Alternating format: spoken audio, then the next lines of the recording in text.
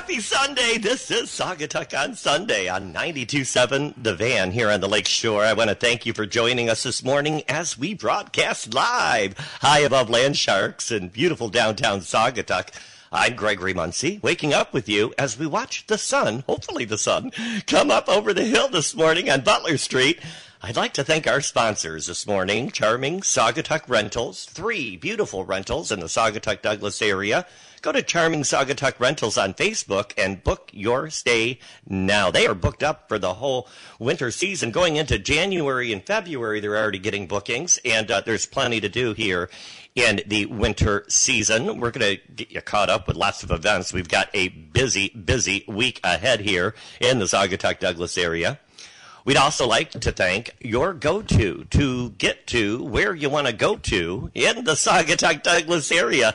A little shout out there to Phyllis Ife from the Interurban Transit Authority, where I also serve on the board of directors, and want to let you know that they can pick you up and drop you off wherever you want to go in the Saugatuck Douglas area for only $1.50 if you're a little bit more mature. I'm not too far from there, so I'll be able to get a half rate here pretty soon. So, and then I'd also like to thank, of course, Back to the Fuchsia Flower Shop, and we're getting ready for Christmas and getting all our fresh evergreens in and getting ready to make Christmas centerpieces. And Jean's over there. We're going to spend a little special time this week kind of getting everything organized to get ready for major production. Christmas week is always a very busy week for us there at the flower shop. And, of course, I'd also like to thank Mill Pond Realty. You know, if you're looking to sell your home and you want somebody with local knowledge, somebody that really knows the area, you'll want to reach out to Laura Durham there. You can go to millpondrealty.com, or, of course, you can always call Mill Pond Realty at 269-857-1477. The real estate market is really hot right now, and now's the time to find out what your house might be worth, and check out Mill Pond. I'd also like to thank our producer there at the station. He's the one that's queuing everything up for us there, Dan Evans, a.k.a. Dan the Man on the Van. I'd also like to let you know that, if you wake up a little bit later or maybe you missed the whole show, you'll never miss our show as long as you go to www.927thevan.com so you can listen anytime. What you do is you go down to your podcasts on the website there. You go to Saugatuck on Sunday. You can listen to all of our shows that we've done the last year, and you can listen anytime. You can also visit our Facebook page at Saugatuck on Sunday. Like us. I want to say a special thank you to all of the folks, and too many to mention that I met at the events this weekend that we facilitated. So many of you reached out and said that you really enjoy listening and waking up to us on Sunday mornings, and I really appreciate that. It was so nice to get a lot of hellos from folks that I've never really met, and big fans of the show. So we appreciate you listening. It's just after 7 a.m. here in the morning. It's still dark outside, and we've got all the wonderful Christmas lights out. We had such great events coming up, and events that we just had, and we'll talk about that later in the show. Expect today's high to reach only about 37 degrees. It is cold out there, but it's a perfect time to visit our towns in the winter. We've got a light dusting of snow around, and all of our pubs and eateries will keep you warm while you're hopping from shop to shop. Here in our downtown Saugatuck and downtown Douglas area, our shops are so close and next to each other that you can just stop at a pub, warm up a little bit, then hop to shop, and then stop at another pub and get a little warmed up. So it's actually the perfect time to visit our towns. I want to let you know that this morning we've got a lot to talk about. We've got a lot lined up here. Special co-host with me. I'll introduce her in a second. We've also got John Vanderbeek. He's going to talk to us about the Trail Master Plan. We've had him on before, and we're going to get updated with that. And then we've also got a special guest on the show. I'm looking forward to meeting and talking with Russ Gardner. Russ Gardner, we've talked about him on the show. He has spearheaded the restoration of the radar there on top of the hill there on Mount Baldhead. And he's also a councilman. He was a former mayor and also served on our city, Saugatuck City Council. And sounds like he's crazy enough to get back on the council again. And so we're going to find out what made him come back and everything that he's been doing to help make the radar tower, that big ball up there on Mount Baldhead, so beautiful. They've really spent a lot of time refurbishing that. So settle in, grab a cup of coffee, and let's get that disco ball down so I can introduce our co-host, CJ. She has been on the show before, and she has wowed me many times with her knowledge of the area and the Saugatuck Douglas Art Club. Let's give a big round of applause to Betsy York. As my special co-host. Welcome to the show. Well, thank you, Greg. I'm delighted to be back. I was reminded that this has been a year since I was on before, so yeah. I feel like old home week here. It's a great week. It's a great week. We can finally, I never put my holiday decorations out until after Thanksgiving, so that's me. So I had fun this weekend. Oh, so did you decorate it for Christmas this weekend? Yeah. Oh, well, you're a step ahead of me. Look, my tree still isn't up. Well, you've been busy. Yeah, it has been busy. We had the annual tree lighting ceremony on Friday, the day after Thanksgiving, there at Wicks Park, and it was a wonderful success. We had so much fun. It was one of the most populous or most visited events that I've seen in a long time for the tree lighting event. I think a lot of it has to do with Mill Pond Realty. They had a hotline to Santa, and they called Santa and had Santa over with reindeer. They sponsored the event and brought live reindeer. Dancer and Prancer were here visiting all the kids. We had a lineup of kids to visit Santa that started at 3 p.m. and it lasted after 6 p.m. Well, whoever did the PR on that got a picture of a reindeer in the commercial record right before that weekend. It's perfect. Yeah, Scott Sullivan over there. He's a great Thank photographer. You, Scott, yeah. Yep, and he did a great job covering that. But they lined up, huh? Yeah. The line was continuous from, the gazebo, that sidewalk that goes right out onto Water Street, and that line was nonstop. There was a point where I got a phone call from Mrs. Claus that the elves needed help making toys. They were running behind. And so I had to let Santa know, and so Santa had to, it was after 6 o'clock, and Santa had to leave. Now, Mill Pond did a really nice job to help make this event a little bit more friendly by separating all of the different activities. So they had hot chocolate on one side of the park, the reindeer on the other side of the park. Of course, we had our tree lighting, and many people, that felt comfortable didn't wear masks, but we had other people that did wear masks. But everybody got along, and I kind of like that. We all have a different opinion about how to be careful in these days, and I think what's most important is that we all get along. And we had such a wonderful time. We had Garnett Lewis is our new mayor. And she was there, and with the big magical Christmas lighting wand, and she waved in the air. We had a wonderful countdown. I worked with Russ Gardner and Scott from the Saugatuck City Councilmen, and to light the star on top of Mount Baldhead, which lit in unison with the tree lighting. So. Yeah, that was a lot of fun. Super nice. Well, if you missed that one, you could have gone the following night to the Douglas tree lighting ceremony. And I think they had, I don't think they had live reindeer, but they had snacks and goodies too, which is always a fun thing to do. Oh, sure. The shopkeepers there in Douglas, you don't need a special occasion to visit Douglas because they're always so much fun there. You always feel like that every day is a special occasion. Well, you talked about visiting pubs here, and if you get the weekend right, you can partake in a gallery stroll, which I always do, and I've been to every one of them. And you visit the galleries, and each of the galleries have wonderful things to eat and drink, and you just go one side and back up the other. 5 different galleries with shops in between. Douglas is a great place to visit on those special weekends. It is, and Borrowed Time is a good place to warm up, that's for sure. They have a great selection of wine there. And then Bistro 44, I've had her on the show, and that's one of the new restaurants there downtown. One of my favorite places in Douglas is, what I've got to say, probably my favorite pizza around the area is Back Alley. Dave over there at Back Alley and the girls there, they do such a great job there.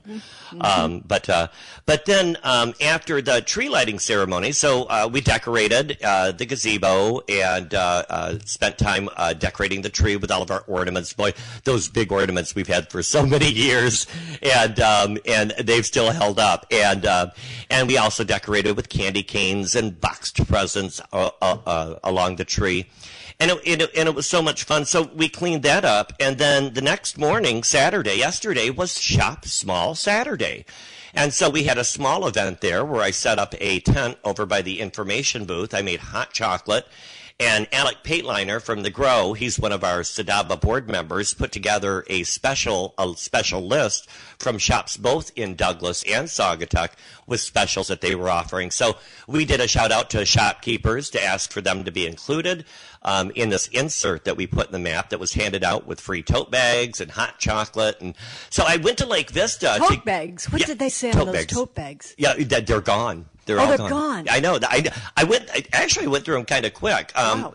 I was out there by 11, a little bit before 11, and I would say by about 2:30, we kind of distributed everything. So yeah, it was kind of a fun event, and I was so glad that it was done by 2:30 because by the time I packed up the tent and put everything away, it started getting drizzly. Yeah. And we saw quite a few people shopping. I talked to Colleen Kernergel from For the Love of Shoes, and several shopkeepers. I also talked to Good Goods, the girls over there. They said, "Oh, we saw those bags all over town." So yeah, I love Good Goods. Hey, I found a bag that said something about "I love Saugatuck." I don't see that many tote bags, and really, who needs another tote bag? Right. But I need one that said, I bought some Douglas gear because you can get that at City Hall. You can get a hat that says Douglas, and you get a decal for your car. Those are cool. I put them all over my friends' cars and have a great time with that. So I'm looking for a tote bag that says Douglas, Shop Douglas, or Galleries of Douglas or something. That's a good idea. Because they're going through this whole process of branding and wayfinding and how do you market the city. It's really kind of interesting what's going on over there. Sure. But so glad you had a great time with those tote bags here. They're all gone. We had listed on the specials. We had several shops in Douglas, like Lakeshore Pet Boutique. Randy over there at Lakeshore, she was on the list, as well as Mr. Miller's Emporium, and he was also on the list as well. And had a lot of fun. Now, so I went to Super Value after I had all the stuff to make hot chocolate. Now, when I make hot chocolate, I use whole milk. And I also use Hershey's and a blend of Hershey's and Nestle's chocolate. And the girls went nuts over it. And so some people would come up to the booth and they'd be like, would you like some hot chocolate? They would kind of debate because they thought, oh, hot chocolate. But no, you've got to have this hot chocolate. And they had it. It was wonderful. We call it Taft's, we call it DeMond's, but it's actually Super Value, and now it's called Lake Vista Super Value. They were out of the regular whipped cream, and so I got peppermint whipped cream. I'd never seen anything like that before. Funny, we must have been the same day. I was looking for Ready Whip out of the can, right? I was looking for that, and they only had peppermint, so I got peppermint. But I did get 1% milk. I think it tastes about the same, except in a latte. You really want to get at least 2% in a latte, honest to Pete. So some things work well, and I bet your hot chocolate was delicious if you got whole milk. Oh, my God. So if you're going to go and get a bunch of calories, do it well. Well, I make sure I tell everybody that way, because some folks, they don't want all that fat. But that's where to me, that's where the flavor is. But they also had pumpkin Did you see that? I saw that. I know, it was a choice between pumpkin and peppermint. I thought, well, peppermint and chocolate, I think that'll work. Pumpkin is over, people. Yeah. Okay, we're done with pumpkin. Okay. I put all the pumpkins out on my front step, let the deer have them, chop them up, and everybody have a bite to eat outside. Oh, that's cool. Patty Becken, she likes to collect all those pumpkins that we decorate with every year. So I make sure I don't put glitter on all of them, so that she can feed the deer as well. So hey, we had a little fun at our church. Mary Jo Lemansky brought in a bunch of pumpkins, and we painted them. And these are adults, not kids. These are adults, and we painted them. We had a blast. They were so pretty. Oh, I didn't see that. Now, what church is that? Douglas United Church of Christ. It's just a really dynamic, wonderful place to visit. Back to Super Value Dumont's Lake Vista. Taps. There are so many locals here. What I always need when I decorate a tree is some eggnog. Oh, yeah? Talk about once a year thing, and it's fun to look forward to because you don't get it all year round. Right. And sometimes they run out, but I always have to have a little eggnog when I decorate the tree, and they had it. So I was really happy to find that. Oh, good. Now, they had it's pre-made, right? So, some people make their own. You use eggs to make it. You do not want to know the calories per cup. Right. But it is so delicious, of course. I love it. Now, do you drink it just as it is, or do you add any spice to it? Depends on the time of day. I could always add a little brandy to it and top it off with a little nutmeg. Now, you want to make sure you don't get too much brandy in it because the flavor of the eggnog is really what's delightful. Right. So, that always helps the cheer of the holidays. Put on some music. Drink a little eggnog, decorate the tree. Yeah, it's great fun. Yeah, and too much of the whiskey there would imagine. You might find ornaments in odd places. Right, exactly. How did that get there? No, I get there. It's like great. So I'm getting ready to decorate for Christmas as well. I had you on, and I've had you on the show before, but I'm thrilled to have you as a co-host. And I wanted to talk a little bit about your role. You're the president of the Saugatuck Douglas Art Club, right?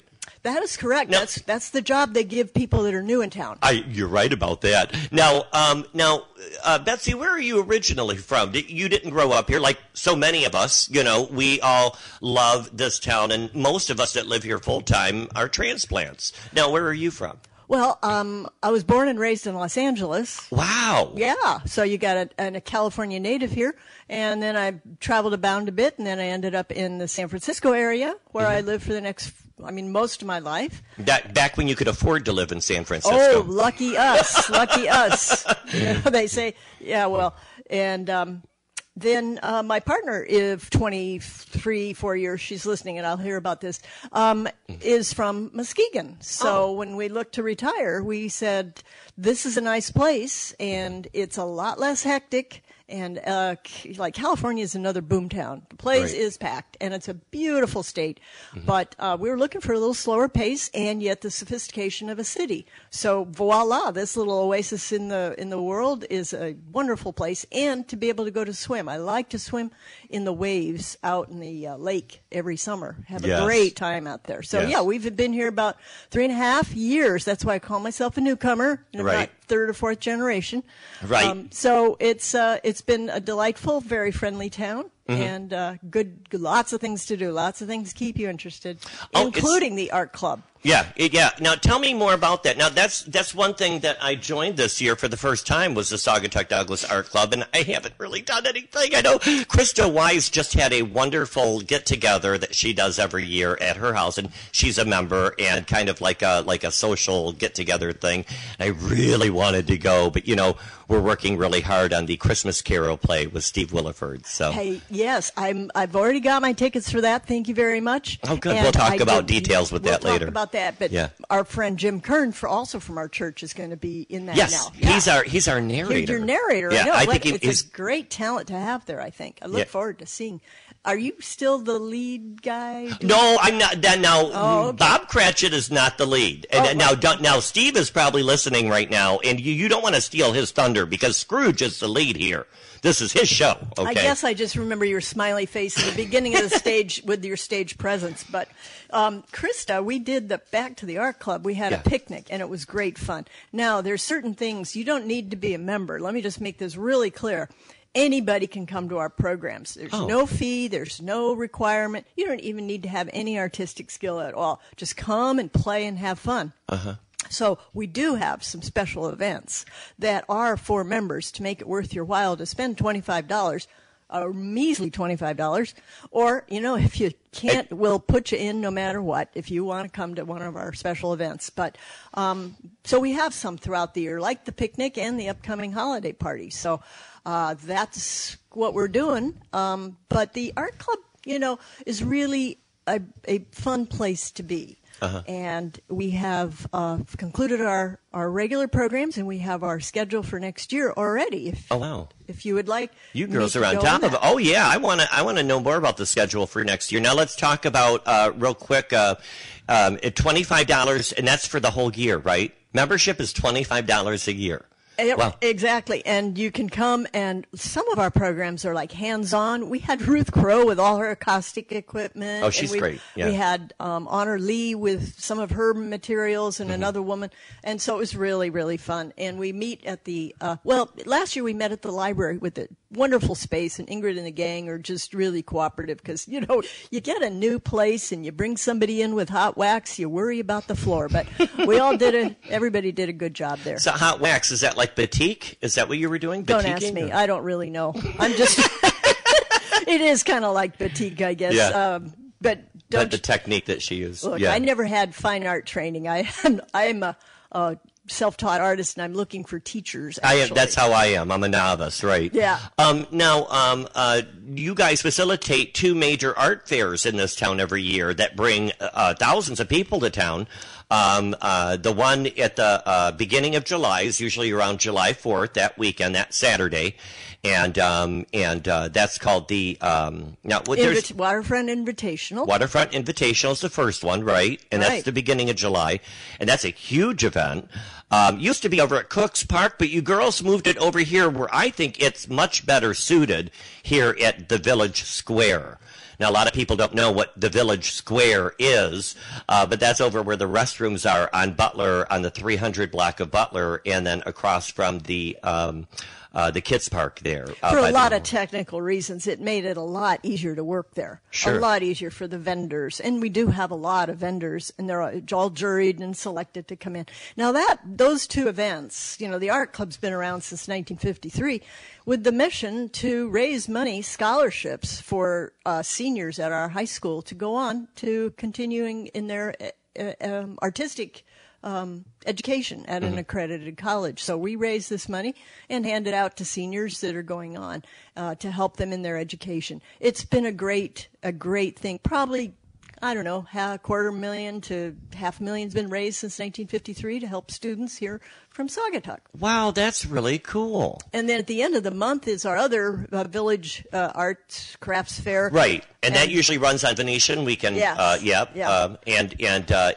that one's a little bit more fun, more casual, right?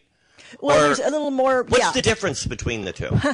Well, it's there are. Isn't the waterfront? Isn't that a little bit more fine art? It's supposed to be a little more fine arty, a little more higher end, if you will. But I don't like to use that phrase because I think all art is wonderful. Yeah. So we are fortunate to have Bonnie Lowe and her family to produce that for us. And boy, that's a lot of work, and it produces such a good result. And they're fun to go to, fun to look at.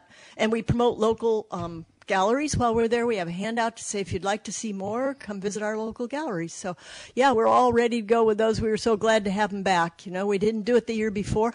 A lot of artists got hurt, but they didn't make things or they couldn't show. So it's been good for the local craftsperson to get back and going. Betsy, the Saugatuck Douglas Art Club, you said that you've already been working on 2022 programming. Tell us what's coming up. Well, yeah. To put it simply, if you ever wanted to work with clay, you can do that. Basically, January, February, March, we're going to be working on a kind of a project together with whoever wants to come and be a part of it with clay, with Daniel Hanna over at the high school. Oh, I like clay. Yeah, come and play with clay. I think I'm going to do that. I do, because I am getting a little break this winter from my Sadaba duties. So, great. So I'll get to work with her, and she'll help create kind of a group project. You take some home, play with it, bring it back, learn about glazing, get it fired, and there you go. You've got a piece of art. So come, we look forward to seeing it. I almost want to get up right now because I think it's in this dresser over here. I have a piece of clay that I made, and it's got a little handle on it, and I made it back in 4th grade. Was it 4th grade? And I still have this little thing. Oh, CJ grabbed it for me. That's funny that I knew exactly where this was. It means a lot to you, doesn't it? Yeah, well, now, when I was in elementary school on the east side of the state, F.W. Ritter was a big clay maker, and he was actually the founder of our elementary school. And they had a clay factory there, and his granddaughter was in my class. And so they would bring the clay. And this is my prized possession here, one of my Christmas prized possessions made out of clay. You know, I just have to tell everybody, this is a beautiful little piece here. How old were you when you did that? Well, it would be 4th grade. It was Mrs. Smith was my teacher back then. Aren't those experiences when you're a young person of success at something new, aren't they wonderful? Yeah. I think art teachers really have both a challenge and a great opportunity because you never know what's going to stick with the kid. But look at this. Your art teacher would love to know that you still value this little piece. And oh, my gosh, I treasure this more than anything. I wonder, everybody, you know, it'd be wonderful. I often wondered about having people call in or email you to let you know that they're listening and where they're from and to get a feedback on the broad range. You don't know who's listening, do you? I don't. All I know is that when, like I said, especially this weekend, people come up to me that I've never met. Yeah. Oh, Gregory! I bet there's a lot of stories out there about little art projects people did back in the day. You know? I bet that there would are. Be great. I bet hey, if you've got an art project, why don't you go to our Facebook page and share a picture if you're listening, idea. And share a picture of your art project if you have anything like that. That's kind of a fun idea. More events coming up. Yes, so more playing with clay in January, February, and March, and then in addition to our open studio that happens on Wednesday. So you see, we are trying to. Besides all the scholarships we raise, we're undergoing kind of a strategic planning process, thanks to Ann Corlett, Teresa O'Brien, and Jamina Petroselli, who are heading this off. We have a great board, I just have to say, and I want to give them all a shout-out. Mm-hmm. And I'd like to list their names in a few minutes. But you sure can. We're trying to do a lot of things, both raise money for the kids and provide some sort of support for artists of all levels, which includes you and me, people who've had fine art degrees and training and who've left it, people who are professional artists. So there's a lot of different needs. In addition, we have painters and sculptors and weavers and fabric artists. This place is loaded with artists, and every now and then they like to get together and do things, and it really helps that creative spirit, gets that piece going. Same for you and me. We get being around artists produces more art. Oh, sure. So it's great. Now, the essentially in April, May, and June, we're going to be doing something very different, and I have to read it to you to explain it. Of course. It's called Tableau Vivant, the French for living picture in a static scene containing one or more actors or models. Participants are stationary and silent, usually in costume, carefully posed with props and or scenery, and may be theatrically lit and then photographed. We're getting Scott Sullivan to photograph these creations that people will put together. Yeah. And then the pictures are going to be put up at the library. So you'll be able to see people you know in these costumes looking like, you know, some famous painting. Oh, yeah, I'm looking at CJ right now. He's going to be my subject. I'm going to find a famous painting, and we're going to recreate it. Okay, CJ, that's great.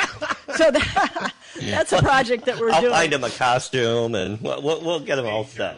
Look, Krista Wise knows a lot about this. Think Picasso. Okay. Take him to her, and she can probably pick out a beautiful thing. That sounds like a lot of fun. I'll just give another shout out we have real quick because we got to go to break. Oh, but we'll be back. We'll be back. But not yet. Go ahead. Okay, we have one program while the clay's going on because it takes a while. We also continue with other programming. Mm-hmm. So Teresa O'Brien is going to do something in February, and she refers to artist Paul Klee that said, a drawing is simply a line going for a walk, and she's going to lead members through the finer points of learning to draw. We are thrilled to have so much talent on our board. Yeah, we really are. We really are. It's already 7:30. We could just talk all day long, but we'll be back right after this break. We're going to take a little station identification, and then we're going to take a little break. We'll be back to talk more with Betsy York. We're going to get a little bit more caught up with what the art club, the Saugatuck Douglas Art Club, is doing. We're also going to get caught up with events coming up this week. We've got lots of stuff going on. Christmas is in the air. Stay tuned. You're listening to The Lake Shore, 92.7 The Van and 92.7thevan.com with Gregory Muncie. Stay tuned. We've still got Russ Gardner coming on. We've got John Vanderbeek coming on. This is a great show, packed with locals. Find out everything going on in the Saugatuck Douglas area. Grab another cup of coffee. We'll be right back after these messages.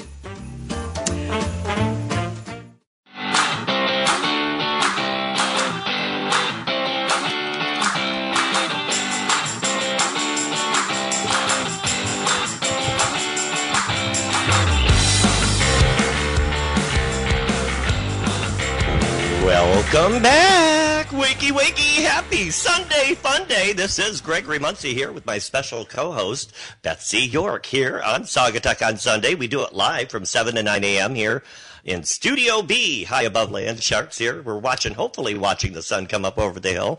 It's certainly, winter is in the air, and we're so glad that you tuned in to listen to us this morning. Hey, I've got lots of news, lots of things I want to cover, but I want to remind you, or let you know, and help yourself here, Betsy, if you'd like. We've got fresh baked cookies that Judge Bill Belargian made in honor of Happy Galligan Day. Bill Galligan, who passed away, good friend of ours, and he dropped these off yesterday. And don't they look good? They do. They remind me, my mother didn't cook much, but every holiday she'd bring out the little cutter, and we'd cut the cookies and baste them with, eggs, and then put sprinkles on them. It was so much fun. I wonder where that recipe went. So he made these cookies himself. So now we get to judge his baking. We get to judge the judge's baking. So, don't be honest. No holds barred, So let me know. Is it? Oh, she's rolling her eyes. A little dry. Is it? Oh, no. She's kidding. Oh, it's sweet and tasty. Mm-hmm. Oh, I eat one too.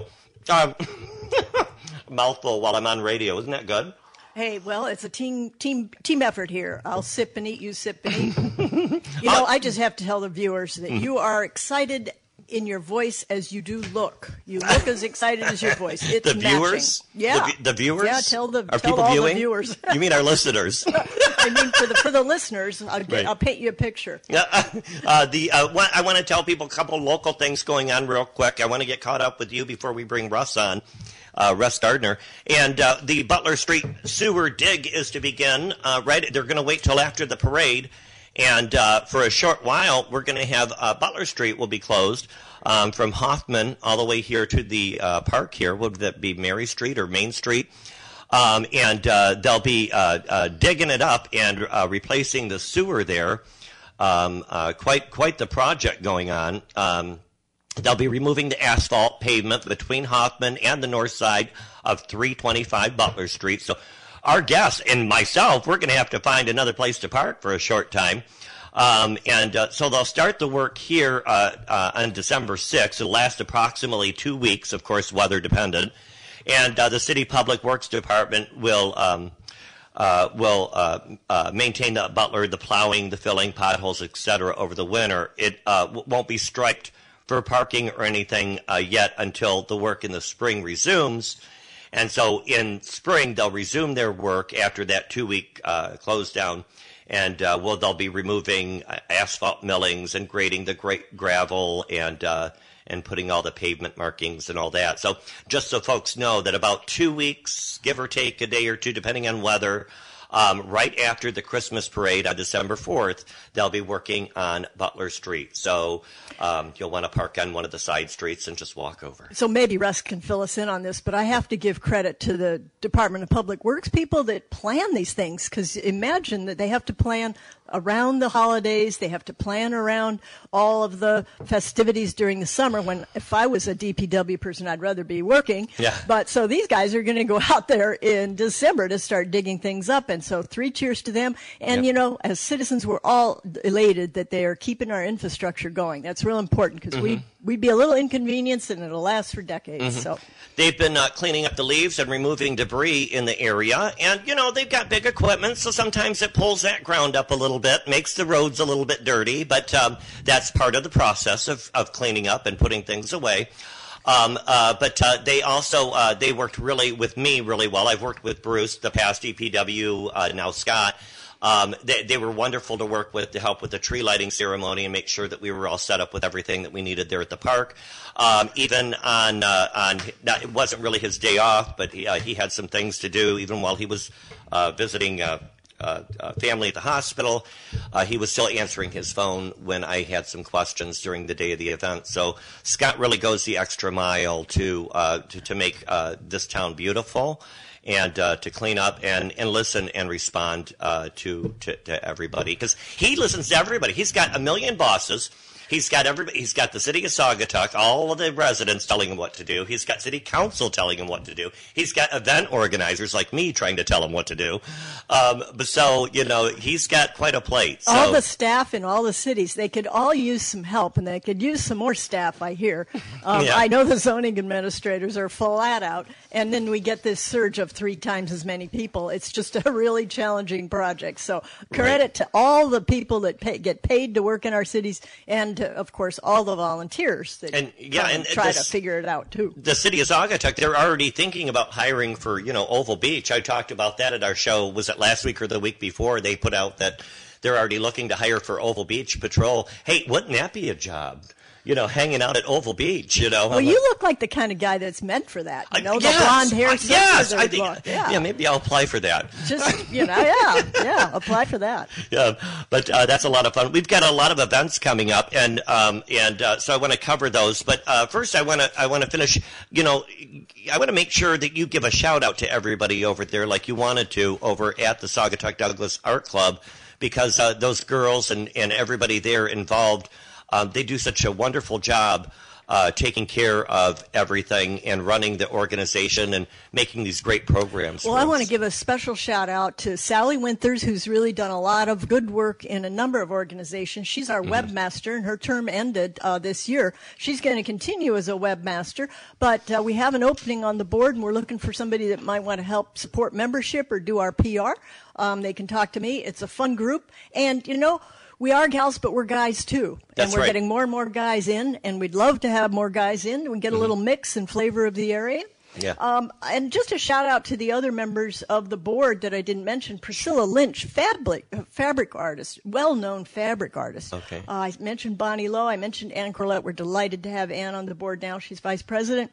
Judy Anthrop has been just a savior for us the last year and a half during COVID. She is just one of the very creative person, created the creative expressions every month so that somebody could come and say, what's my challenge for this month? And she would give a history of an artist, and she's now try painting in the style of Matisse or try painting in the style of Van Gogh. Really fun stuff. Krista Wise I mentioned, Teresa O'Brien I mentioned, Paul Burdick. We are close to the city of Fenville and Glen and Ganges, and so he represents kind of that area down there. Paul's a great guy. We have Jamina Petrocelli doing all of our graphic work. Kat Hoffman, actually, I think under 40. So it's great to have somebody of that generation. She's a wonderful fabric artist. And because she couldn't find a house that was affordable for a younger person, she has to live in South Haven. So okay. We appreciate the work she does. I'm so sorry for her. I'm kidding. I love South Haven. Yeah, South Haven's a great town. And then Sally. So there you have it. We have a great crew. And I also want to just give a shout out to one program that we're doing that is, I took a art lesson from Dawn Stafford down at Peachtree Studio this past summer. And she's friends with Jack Riddle, the poet. And, fantastic. Let's put it together. So we have a program with both of them. The Jack and Dawn show on September 14th next year. We're going to be promoting that quite a bit. The Jack and Dawn show? The Jack and Dawn show. I'm going to have them on here. And art. That would be fabulous. Yeah. Fabulous. So there's all kinds of good shows coming up. We'll be posting flyers. We put things in the paper. We love the support from the commercial record. And it's going to be a fun time. We're having a great time. Yeah, I like the new logo, the new look. You just sent me the new copy of the new logo. Right. And very clean and smart looking. I really like that. It's nice to see, like you said, younger people stepping up to the. We've got new younger people in the SADABA board, and they've taken on more responsibilities, and it's been wonderful to see that young group come back, because I was that young person back in 2007, 2008 when I first joined SADABA. Well, there you go. You start a tradition in your life. So long, you're looking for the younger people to come, and so that is nice to see. Go ahead. Oh, just one other thing. We're up to about 120 members, and so we're a pretty. People have been liking what we've been doing, and we're open for feedback. Anything, now's the time. Let us know. We can do planning down the road. So come and join us. You're all welcome. We always have food and wine before each program. So that's always good. You know that we are in Saugatuck, Douglas. Yeah, right. Exactly. Talk about events. We've got so many events going on this weekend. I want to get through some of these before we get Russ on. We've got, the Saturday, December 4th, bring your family and friends for an entire day of holiday cheer. It's the annual Hootville Christmas Parade, and it starts at 1 p.m. Lineup is at 12:30 at Wicks Park here on Water Street. We're next to the Mermaid Restaurant parking lot over there. And you'll want to line up to participate in the Hootville Parade. Everyone's encouraged to wear festive Hootville and or Christmas attire and join in the parade. It starts at 1 p.m. The parade route starts on Water Street at Wicks Park and travels south, turning left on Butler Street, proceeds north to the post office on Butler Street, and then left on Mary Street, left onto Water Street, ending at Wicks Park. Now, we changed that parade route back in 2019 to include all of our wonderful shops and restaurants on Water Street, because it used to just go down that small part of Culver and then Butler, and then end right there used to end at the park. So now we go further. We go down to the post office. So that includes the old post office stores like the Butler Pantry, the Book Nook, and those stores. It turns left there, and then left again at Wicks Park Bar and Grill. So now Coral Gables, Lucia's World Emporium, all of our wonderful shops on Water Street, the Beach House, and all those great stores are included in the parade fund. So it's a little bit longer, but it does include more of the downtown district. And that'll be this Saturday, December 4th, at 1 p.m. I've been talking to the Peppermint Brigade, the girls there. We've got the Holly Engel is leading the girls this year. Now, who are they? They're a bunch of girls every year. You'll have to see them in the parade. And they do their special little dances throughout. They're kind of like the girl version of the Shovel Brigade, I kind of call it, and they have to be separated in the parade. I'm letting you get away with this, but how old are these women?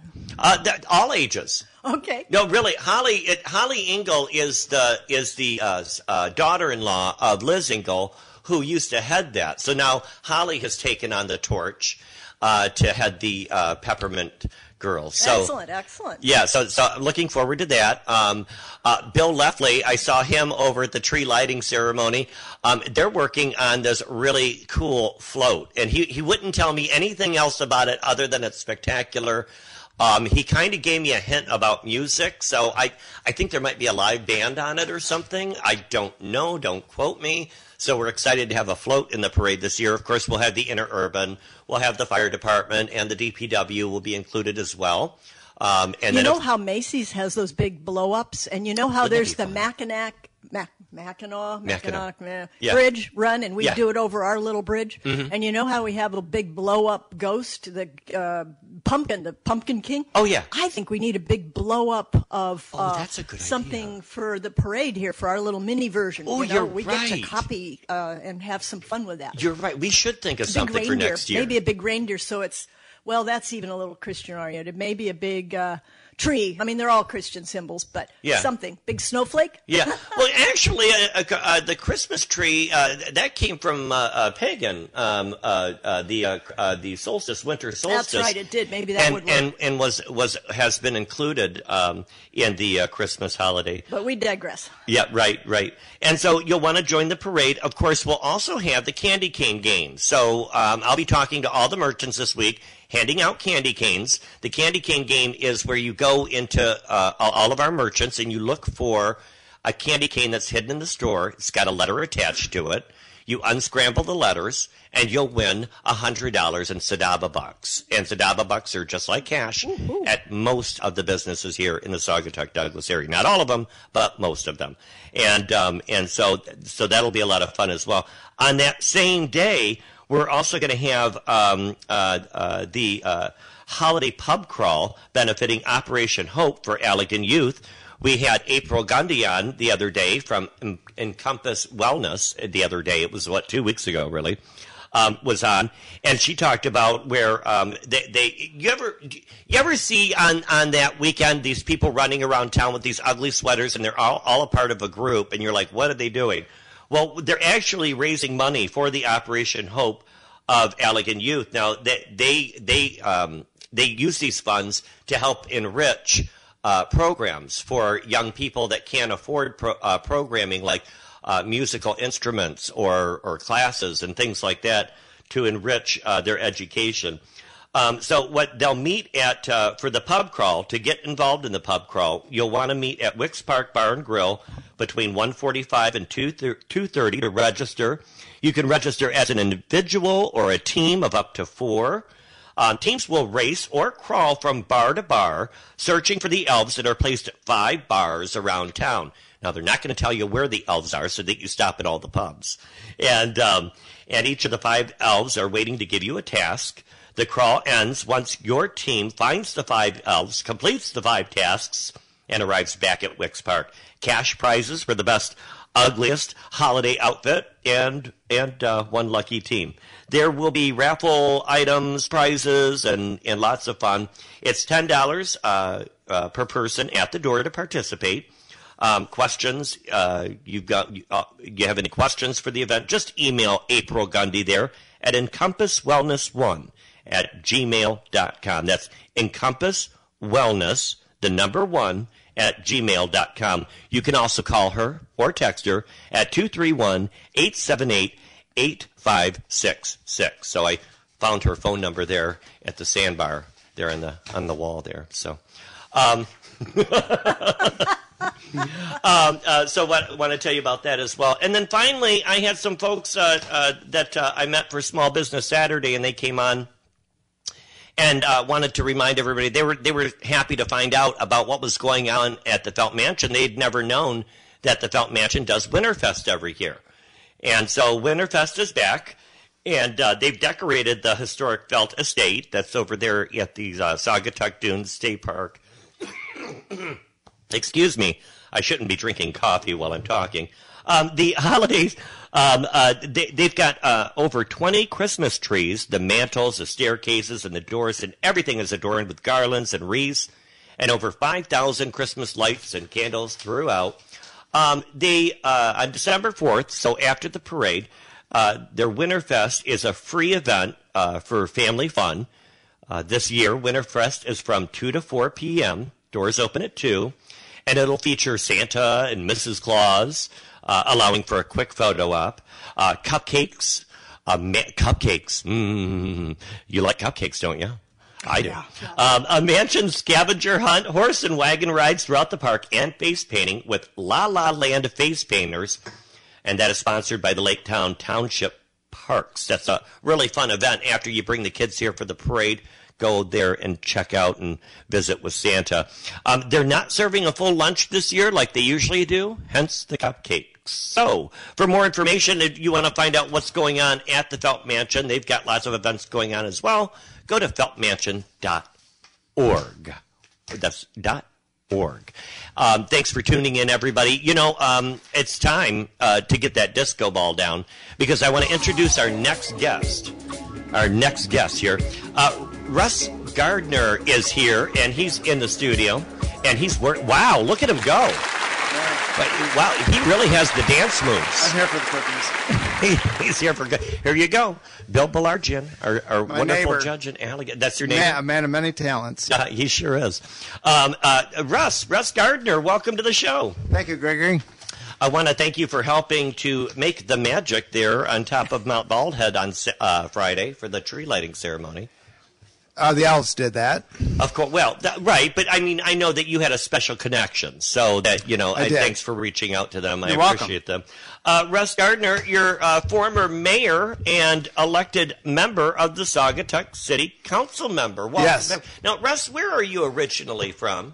I'm originally from Saugatuck, born and raised here. He's a local. I'm a local. He's really a local. 4th generation resident. My daughter's the 5th generation. Wow. And I left Saugatuck in about 2000 to I'd met a woman here at Phil's, actually. It was global back then, and went down to Chicago and went down there for 20 years, got married, had a daughter, and we decided to move back up here. We kept our house down on Spear Street and moved back here in 2019. Well, actually, early 2020, just as the pandemic hit. And I'm back. Your wife, Jennifer, right? Correct. I got to meet her. She is participating. She's playing Mrs. Cratchit. Yes. In the play. And she's listening this morning as well. Well, hey, Jennifer, how are you? Are you memorizing your lines? So her and I were talking about that. We're working hard on memorizing our lines. When you're an adult, you've got a million things to do. You really have to take the time to figure that out. And so we're kind of struggling right now. I think I have the script memorized now. Right. You probably do. Russ, so now what made you want to come back city council? You had served before and you came back, and what made you want to come back? Well, it goes back a long way. My great-grandmother was village clerk for a number of years back in the day, Charlotte Brown. And Lottie Brown is how she was known. And my dad served on council and for a number of years. And so it's in my DNA. Right. It's just something that I grew up with. And I am not a person to sit on the sidelines. I'm not good at watching and observing. I like to be in the midst of it all. I like to contribute. And I think I have a unique perspective on the town and the operations of the city. And Betsy spoke very well. Thank you very much for the compliments about the city staff. I would agree completely. They do a lot of work. They have a lot of people that they need to answer to, and it's a very difficult job, and I think I can help make that job easier for them on council and work with Ryan Heiss, the new city manager, as well as the other council members, and make a difference. I've had just about all of them on the show. I've had Ryan on the show. Last week I had Garnet on the show, and I'd like to have everybody, from the city council on here. Now, it's got to be quite a challenge to, live in a town that you really love, yet still serve as a council member, because, not every decision that you guys make are accepted by everybody. So how do you? It's got to be really hard to play that to walk on that narrow line of not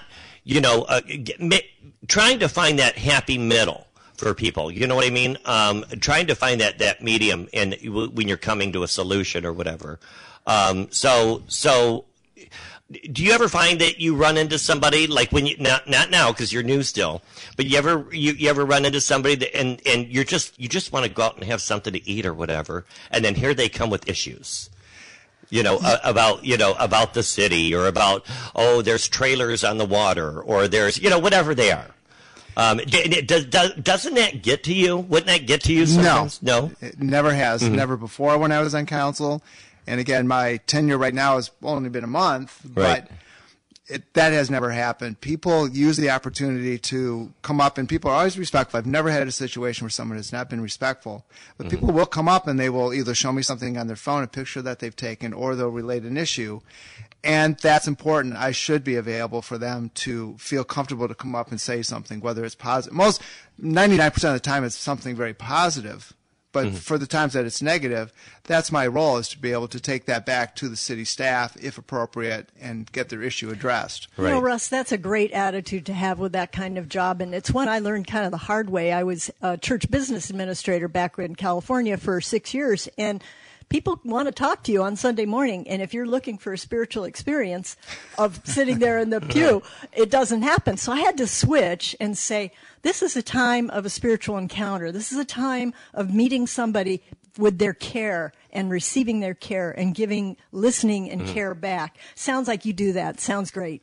Well, the reason I ask that is because I've been on board with Sadava for many years, administrator for many years, and when I walk out front of my own place here, I get bombarded by all these shopkeepers about, Gregory, when's the next event? Or what do we do about this? Or blah, blah, blah, blah, blah. Or you didn't advertise where you should have. Or why I send you 3 emails, and Gregory, where are you? Where are you? Right. So, so that's why I asked that, because sometimes, I mean, myself, I'm like, leave me alone. I just want to have a meal. And frankly, what I tell people is, when you run for city council, especially in a small town like Saugatuck, which is very unique, it is unlike any other small town of its size. Right. I've always called it a small town with big city problems because of the influx of people and so forth. But if you don't run with the assumption that you're going to get that type of feedback on a constant basis, you shouldn't run. Right. Because that's part of the role. And more importantly, the reason why I enjoy it is because I can walk out of City Hall. Someone may be standing there saying, Gardner, that was a boneheaded decision. What in the heck were you thinking? Uh-huh. That feedback's important because that does keep me grounded. Sure. Otherwise, you can get a little sensitive and, Yeah, right. Everybody's got a little ego. If you run for, it's You need it. You don't run for something like this unless you have a little bit of ego. Sure. People help keep that in check for me. Right, with right. that feedback. Well, that's really cool. I'm so glad to have you on the show, and we're getting ready here for a little station break. But I want to keep you on, and I want to talk a little bit more about you and about some of the things that you're doing to the radar. Yes, up there on top of Mount Baldhead, and want to keep you on the show. But I also want, real quick before we go to break, because I was going through events and stuff, and I want to remind everybody, we were talking on and off about the Christmas Carol play, and I want to let folks know, how they can get tickets and stuff. Now, the play that we've done, this will be 35, is this a 35th year for A Christmas Carol? And Steve Williford has been the Scrooge for the most part of that, for over 30 years, I know. So he facilitates that. We'll have 8 in-person performances this year. Showtimes are December 10th, 8 p.m. December 11th, we'll have a matinee at 2 and then an 8 p.m. show. And then on Sunday, December 12th, it's 7 p.m. So we'll repeat that the following weekend, December 17th at 8 p.m., December 18th, that Saturday, another matinee at 2 and then an 8 o'clock showing. And then finally, December 19th, that'll be that Sunday, at 7 p.m. Now, tickets are selling fast because people love going to it. And we also cut down the audience by about half because we're using the Saugatuck Women's Club. It's a beautiful venue. It's a perfect venue for that cute little stage. It kind of takes you back in time a little bit, the architecture in there. But we want to be safe. And so we took we had meetings before and we decided that would be the best route to go. So you'll want to get your tickets now. You'll get tickets online at Saugatuck Christmas Carol Ludus.com. So Saugatuck Christmas Carol .ludus, that's LUDUS.com. You'll want to get them. Like I said, they are selling quick. We're going to take a little break here, and we're going to get back here with Russ Gardner. We're going to find out all the great things he's done to inspire the restoration of the raid there on top of Mount Baldhead. We'll also talk to John Vanderbeek. He's in the house, and from the Tri-Community Trail Master Plan, and we'll find out what's going on with him. I'm excited to have him on the show as well. And I want you to grab another cup of coffee and listen, look at the sun is kind of trying to poke out of that cloud up there. Grab another cup of coffee. We'll be right back after these messages. You're listening to the Lake Shores, 92.7 The Van and 92.7thevan.com. This is Gregory Muncie with my co-host Betsy York. We'll be right back after these messages.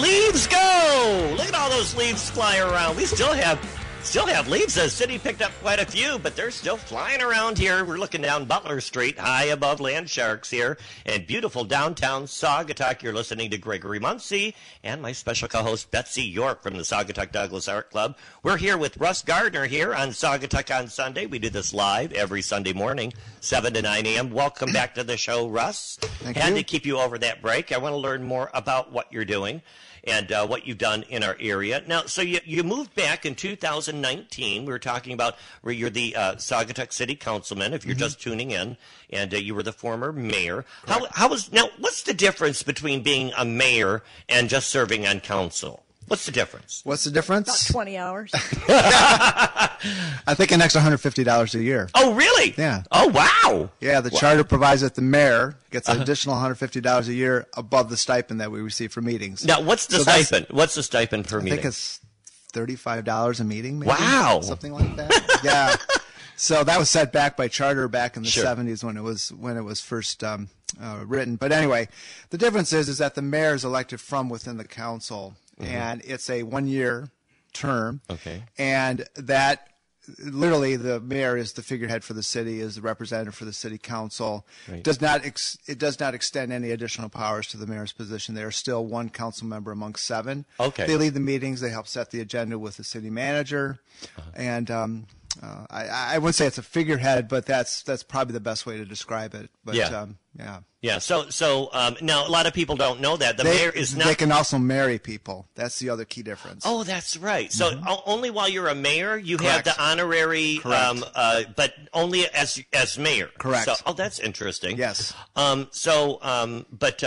As a mayor, of course, you get to do things like the tree lighting ceremony. I know when we do grand openings for our businesses, our mayors over the years help out with those as well. So, yeah, you are kind of a figurehead. Now, as the mayor, the pro tem is trying to. My head's fuzzy right now.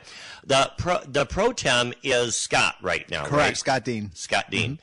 And a lot of folks don't know that you don't vote for our mayor. The mayor is not a voted position by the people. It's voted by the council. Correct. Who are voted by the people. Correct. So why is that? That was set up by the city charter again back in the 70s. Prior to that, the mayor was an at-large elected position separate from the council members. Oh, okay. And I was just curious. A lot of people don't know. I get asked that a lot by new people moving to town. You know, when we have elections, they're like, how come the mayor isn't on the ballot? And I try to explain to them the process. There's a certain benefit of that. Some countries are run that way. You know, you elect a parliament and then they choose a head. And then they choose a prime minister. Exactly. Yeah, Britain. That's the way Britain does it. Oh, okay. Yeah. Oh. So there's different ways to do it, but this was the way that was decided back in the 70s when they did the Charter Commission to write the original charter to turn it into a home rule city. That's the decision they made. And I think it was a wise one. Now, tell me something. What are the 3 most important issues, do you think, facing the city in the coming 12 months, the next year? Well, one of them is the ongoing suit with the Dune Ridge. That's a major issue that the city will be facing over the next year, probably several years, in terms of resolving some of the issues that have occurred over at their Park Street, quote-unquote, marina. Right. So that will be a major issue financially as well as a liability issue for the city over the coming year or 2 or more. The other thing that I'm hearing from people when I was running, not oddly enough, but interestingly enough, was speeding and vehicle safety. Yes. I heard from a lot of people about safety at the school, Allegan Street, Lake Street, Holland Street coming into town, and that's something that I'm going to be working on with the city. I've already had a couple of informal meetings with the undersheriff of Allegan County regarding some ways that we can approach that as a community to try to address that. Even though that may not seem to be a major issue to most folks, it really is an issue for a lot of people that I heard from that they just want to see people slow down as they come into town. And again, not a major issue, but an issue that's significant enough that people want to see something done about it.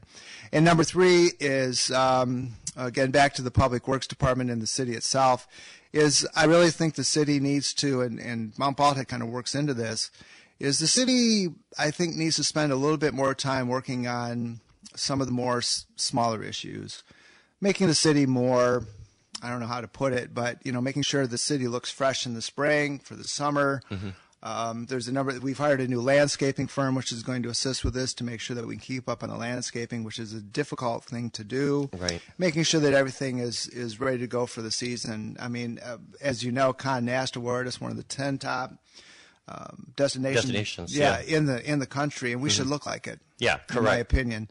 And that could mean simple things like making sure that City Hall gets painted. Would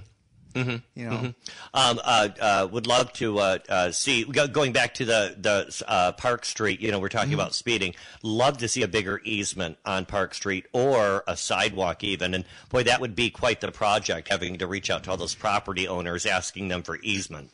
And Park Street was an issue when I was in council back in the early 2000s. Sure. So it's been around for a long time. It's gotten worse. I've had several meetings, hour-long meetings with residents over there that tell me all kinds of stories, horror stories about things that they've seen occur on Park Street or close to occurring on Park Street. It needs to be addressed. It's a difficult issue. It's not going to be popular, but it does need to be addressed for the safety of the people that live over there as well as the people that visit. That sounds great. Unfortunately, there's a lot of towns that have dealt with that issue. This is not a problem unique for us. There's a lot of solutions out there, so it just takes somebody to identify it, do the research, and then enact the policies, just like getting better lighting ordinances. Yeah. Right. We're excited about the upcoming renewal for the Rose Garden. We shared the history last week of the Rose Garden and Roxy Mize and her dedication to her brother. I love the story that I read about her brother and his wife. They lived up on the hill, and he would grow roses. And he would come down and hand out roses to folks in the city, shopkeepers in the city. And he just sounds like a great fellow. Little acts of kindness go a long way. Yeah. And so excited to see that as well. I really had you on the show because I want to hear more about the project to save and preserve the Mount Baldhead SAGE. What Semi-automatic ground environment. SAGE. Semi-automatic ground environment radar station. Correct. That was an acronym for a very large radar network that was developed by the Department of Defense back in the late 40s to counter the Cold War. Right. The threat from the Russians, who were able to, had developed the technology to be able to put bombs on planes, fly them over the North Pole, and come down through the United States and bomb targets. Oh, okay. So that was developed by a cooperation between MIT and IBM. It was the largest computer network of its kind at the time. It was even larger than the Manhattan Project, which developed the atomic bomb, but it didn't get the notoriety that the Manhattan Project did. So it was as expensive and involved as much technology and know-how as the Manhattan Project did. Right. And it didn't have as big of a boom. Right, yeah. I couldn't help myself. Do you have a rim shot over there? Yep. But it was part of the semi-automatic ground environment radar system, and this was what was called a gap filler. Okay. So there were long-range radars. Probably the most famous one around us was up in Empire, Michigan, which is still there. Oh, okay. And as the theory was, that as planes came down the Lake Michigan to bomb Gary, Chicago, major area, right? They would also go down Lake Huron. So that was those were two of the routes that they projected. There were gaps within those radars that the long-range radars couldn't see. So they built gap fillers like Saugatuck to fill in where they couldn't see. It had about a 65-mile range, and that's what it was built for, was to augment the larger, longer-range radars. Now, that radar up there, that big ball, that sphere, that radome. It's called a radome. Radome. Yeah. The radome. The dome was added after the radar. Is that correct? Correct. It was added in 1963. The actual radar itself was activated in 1958. And then they upgraded the radar in 1963. And at the time, when they changed the radar equipment, they added the radome to protect the antenna, which is still there. Oh, okay. And there now there are other domes around the country, right? Correct. The one in where did you say Mount Empire? Empire. Is that dome still intact? It is. As well. Yeah. Now I know this is such Mount Baldhead, the radome, is quite the icon for Saugatuck. If you It's see on it, your shirt. It's on the shirt I'm wearing. It's on. We've done the ornament with the sparkle ornament program. It's been on the ornament. It's on. So many artists have it. I've got art in my bedroom from Michelle Pizzo over from Caprizzo Studio. I've got artwork, and it's such an icon of this area. Many times I've taken pictures of it, and I use it for our, marketing and things like that. It's our little Eiffel Tower, isn't it? Yeah, it's like our little Eiffel Tower, right?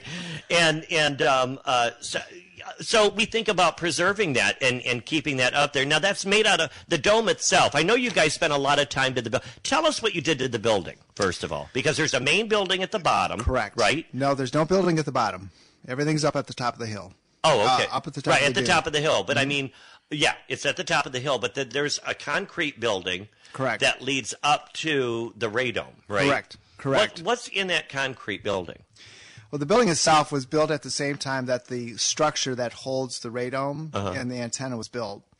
And the radar building itself is called a ground control building, and it's got a generator building attached to it. That was for the equipment itself, for the actual radar equipment itself.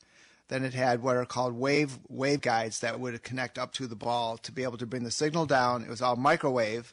If you're familiar with microwaves, that's the technology. It would bring the microwaves. I have one over there, yeah.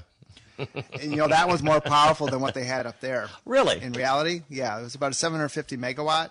That's about probably a 1,500 sitting in your counter. So it was it was the same technology, but much, much smaller. They would use that. The equipment would actually take the signals. It would then send it via modem over to Battle Creek, Michigan. This was not manned. It was semi-manned. So they'd bring people in occasionally to monitor the equipment or to calibrate it.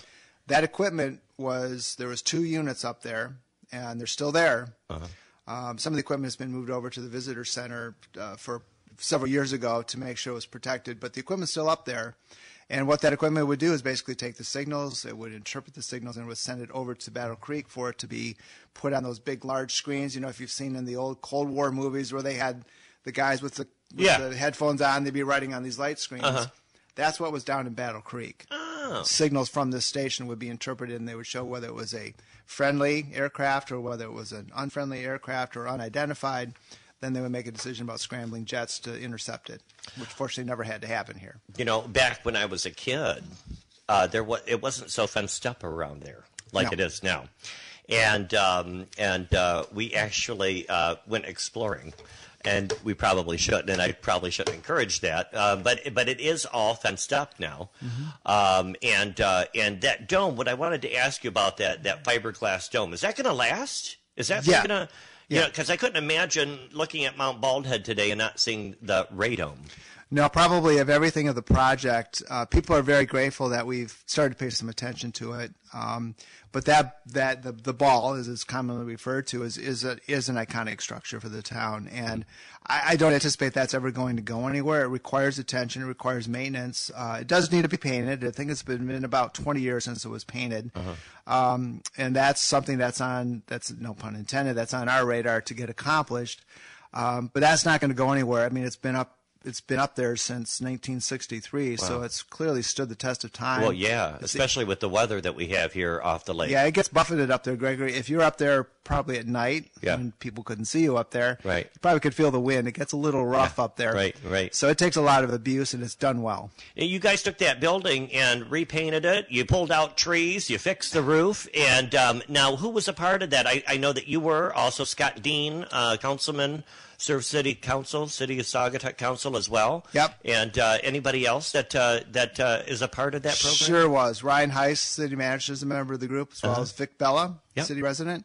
Chuck Gustafson from Douglas, Bob Sapita from Douglas, as well as John Kerr are members of the work group itself. All of them were selected because of their experience with restoring historic structures like the Root Beer Barrel in Douglas, the fish shanty down here on Water Street. Many of those gentlemen were involved in those projects, so they've got experience with that, as well as Chuck and Bob are radar experts. They're both retired engineers, and so they really understand the technology and the importance of why this particular radar station is important for us to preserve and make sure it's there for other folks to be able to look at over the years.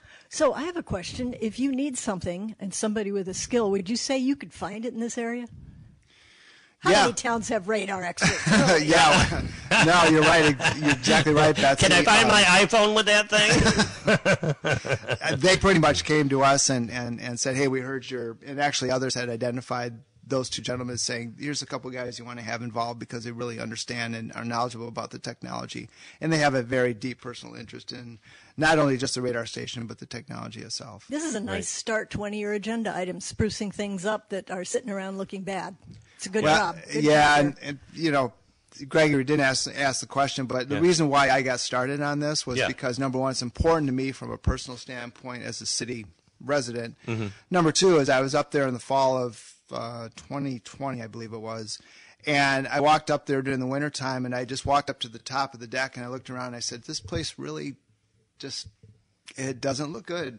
Yeah. The building was covered in graffiti. Yep. There was growth everywhere, trees literally growing out of the roof of the building. I know.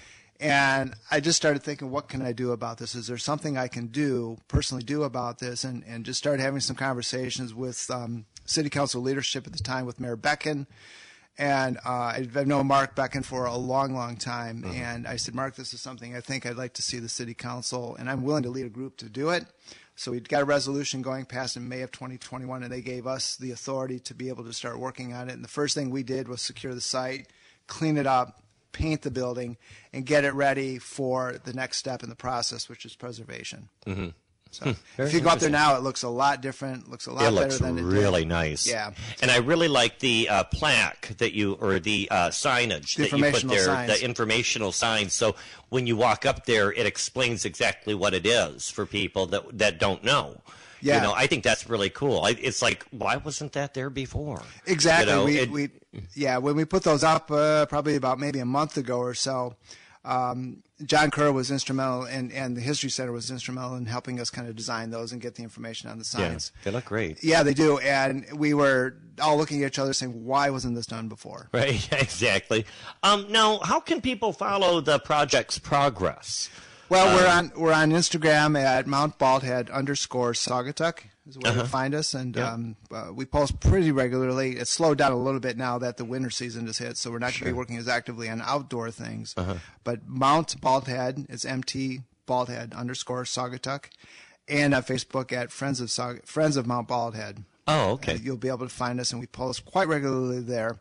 And of course, you can contact me personally if you have some interest. We've had people that have stepped up and said, hey, I'd love to be involved. I'm not sure what I can do to help, but there's always projects coming up that will put a paintbrush in your hand, or we'll have some other activity. Spring cleanup, I'm sure, will be kind of our next outdoor project. Mm-hmm. Now we'll be focusing on the inside of the building, and we met with a historic preservation consultant a couple of weeks ago, and we'll be making a request to City Council to engage with a local, actually a company out of Grand Rapids to help us design a preservation plan for the actual radar station itself going forward. Well, that's awesome. Well, maybe you'll continue the work John Vanderbeek did years ago by planting trees up there and encourage a continuation of the canopy. That would be great. Yeah, it's beautiful up there. They've done a wonderful job just making it much more fun to go up there, things to do, places to go, good signage, better signage. Mm-hmm. So it's getting much better. Mm-hmm. Mm-hmm. And a shout out to the Commercial Record. I mean, if you want to know what's going on in town in one place, pick that up. Yeah, Scott's been a great supporter of our project as well. He's always looking for content and is very interested in what we're doing. Right, exactly. And another shout out to Commercial Record to remind the Commercial Record that Saturday is on December 4th, not December 5th. So if you'll read the article, and thank you so much, Scott, for putting that article in. But just a reminder, the parade is not on the 5th. It's on the 4th, and that's on Saturday, the annual Hootville Parade coming up. Are you going to be at the Hootville Parade? I'll be in the brigade. Yeah, you'll be part of those crazy brigade. guys. Those crazy guys. They're Mike Gustitis, of course, Keith Sherrick and Andrew Bartlett. Yep. And Mike O'Brien. Those are I think the key organizers. Crazy guys. I'm looking so much forward to the fun this weekend as well. Hey, Russ Gardner, thanks for coming on the show. Let's give him a big round of applause for coming on. So glad to have you on. And, thank you very much for asking. But learned a lot about everything you're doing for the radar, and it's nice to actually sit down and meet you in person. So I remember when you came up to the city council and you came into town, and you're like, Mayor, how come I don't know who this guy is, you know? But it's been a pleasure to meet you, and I appreciate all the help with the tree lighting ceremony. You're welcome. As well. Thanks for coming on. You're welcome. Russ Gardner. And want to thank you for coming on. We've also got, hold on, there's somebody else in the background here, and let's get that disco ball down now. And before we go to break, let's introduce him to everybody here. He is a wonderful gentleman, and he's been coming on. He's been on the show before, and he's a part of the Tri-Community Trail Master Plan. He's talking about trails throughout the Saugatuck Bridge to Beach Trail Vision that he's going to share with us. Welcome to Studio B, John Vanderbeek. Well, hey, it's good to be here. Yeah, good to see you, Greg. Yeah, you too. You're a family man. You're a family man. I'm a family man. You got 3 girls, and you've been married for 20 years. Hi, Annika and Ella and Hannah. John, I met you. I remember the first time I met you. I was at Phil's. So many people meet at Phil's. Just like Russ was saying, he met his future wife there, or a current wife there at Phil's. Future wife. And every time we get into trouble since, we meet at Phil's, I think. Of course, always. Last time we met at Phil's, we ended up at Dustin's house. And yeah, that was a lot of fun. Yeah, that was a blast. Good job.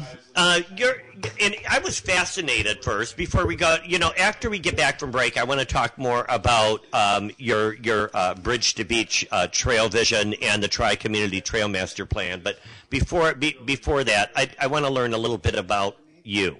You're an inventor, artist, and a maker of many things. What do you make? What inventor? Ever since I was a kid, I loved to make stuff. My brother and I would take apart our Hot Wheels cars or our track cars, and we would just take apart everything in the house. Thank you, Mom, for the patience. She's listening too. She's Sally Bishop. I love your mom. She's cool. Hi, Mom. Yeah, Sally and Rick. Yeah. But so I've always made stuff, and when I got into college, I wanted to learn how to weld. I wanted to be able to do casting in bronze. I wanted to be able to machine things with a mill, and I did all that in college, and eventually found this career through internships where I could actually invent new toys, like a new radio control car that flipped, or a Spider-Man that could jump and do a flip stunt and land on his feet still with magnets or something. Have you done things like that? Yeah, I do that every day. I work with big brands like Paw Patrol, making stunt transforming vehicles. There's stuff on the market right now that you could find. Thomas the Train is a big brand I've been working on for over a decade. Oh, you work on that project too, Thomas the Train? I have stunt tracks. So Thomas the Train does a jump. Next year, I have the lead item for Thomas the Train with Fisher Price, and it's a royalty deal. Yeah. So my business now is 2 things. I develop projects that have performance in the toy business, and I either own them and get royalties, or I just do it as a job. And the Thomas stuff is something I do for royalties. So next fall, I'll be making some money on the lead Thomas item. And hopefully that can pay for some conservation around here. Yeah, sure. Yes. And then now also Star Wars toys as well? That's right. Yeah, a couple years ago I did the Dio droid, which was there was 2 Dio droids. This is like one of the robots. Is that the round thing that people had the remote control to? Is that what that there's is? like a single wheel on the bottom, and he has a head up above the wheel. And I developed this as a low-cost radio control vehicle with them. And I've also done a bunch of lightsabers. Oh, wow. I've pitched Hasbro, who has the master toy license for Star Wars, I've pitched them probably dozens of different lightsaber concepts. A new way to extend the blade, a new way to retract the blade, a new way to light up the blade, make the blade smoke. Whatever it is, we've done all kinds of stuff with I have to say one thing here. Yeah. I just asked Russ Gardner, if you need it, can you find it in this town? Somebody has the skill. I mean, how many big towns have a toy inventor? I know. We do. We need to get him on the Saugatuck Douglas Art Club. Well, I think I was a member. You might still be. Oh, maybe you are you? I don't. Okay. I don't really have time.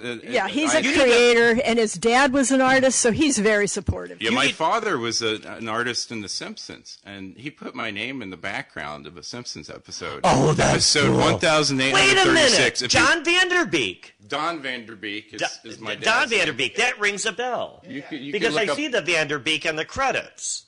Oh, okay. Okay, cool. Because you watch The Simpsons all the time. We used to. When I was a kid, I grew up with my dad hiding my brother and I's names in the newspaper because he was the art director of the Dayton Daily newspaper. Oh, that's funny. And so my brother and I grew up with art. My mother's a really talented artist. Now my wife, we met in design school. We started our business together. Your wife makes cookies, doesn't she? She makes really cool icing cookies. They are really she cool. can make like a photograph. Yeah.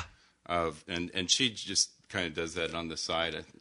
And I think she'll be doing some Christmas cookies for us, too. Can I say something personal about John? Because I've enjoyed working with him. I just called him up out of the blue because I knew he loved trees, and then we got acquainted with his conservation work, which shares my heart, too. And I have watched him post pictures online with his girls. And, he takes them out and puts them on snowboards and says, "Go, girl." And I'm saying that is the best thing. It's another one of those childhood experiences that will teach those girls confidence, and it's like clearly done with love and care. But it's take the risk, take the challenge, go down that hill on that snowboard. And, his wife is like, what, a black belt or something. So there's a lot of energy and activity in this family. It's quite wonderful to watch, and I look forward to watching those girls grow up. Yeah. And John hosts a lot of fun local events where he invites everybody, all of our local friends to. They've got that neat little house over there in the dunes that they like to entertain at. Now, you had a poetry reading yesterday? That's right. Actually, next Saturday, we have at least 2 published poets coming. This is dialing back to something I did in college. I used to set up beatnik poetry readings at the coffee shops. And my cousin Amy, who's part of the Amy Manning. Yeah, that's right. Code West. Yeah, Code West. She said, "John, we should do this poetry reading and treat your cabin like a cafe." Yeah. I said, "That sounds fun. Let's do it." Yeah. And I don't have a ton of time to do too many things, but on Saturday at 6 o'clock, next Saturday at 6 o'clock, look it up. You're invited, you the listener. Yeah. And if you want to read a poem that you like that's published or your own poem, it's fine. Anybody's welcome. Oh, that's cool. So come over. I might just do that. I might just do that. It's already the 8:30 hour. We're going to have to take a little break. But the reason why I had you on the show is because I want to find out how far you guys have come and what you've done lately with the Tri-Community Trail Master Plan. I've had you on for that before, but we want to get updated with all that. And we'll get updated with that when we return here on Saugatuck on Sunday. This is Gregory Muncie with my wonderful special co-host, Betsy York. You're listening to the Lake Shores, 92.7 The Van and 92.7thevan.com. This is Saugatuck on Sunday. We'll be back right after this message. Grab another cup of coffee. Let's get caught up with everything going on in the Saugatuck Douglas area. We'll see you in a minute. Thanks for plugging.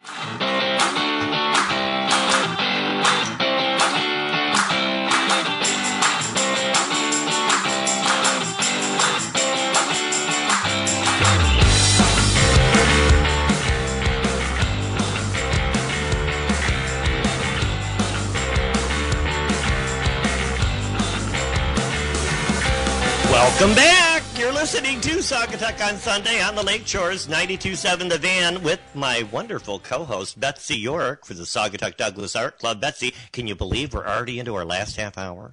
It has flown. It's been a blast because your energy just gives me energy. And, of course, there's that regular coffee I'm drinking. Yes, caffeine. It helps, doesn't it? It certainly does. Want to thank you for coming on the show. John Vanderbeek we've got here. We were listening to, of course, Russ Gardner. And you guys, while Russ was in the shop, you guys share a lot of similar interests, and we're visiting. And John Vanderbeek, you're part of the Tri-Community Trail Master Plan. Before we get into that, just wondering, anything special? How was your Thanksgiving with your family?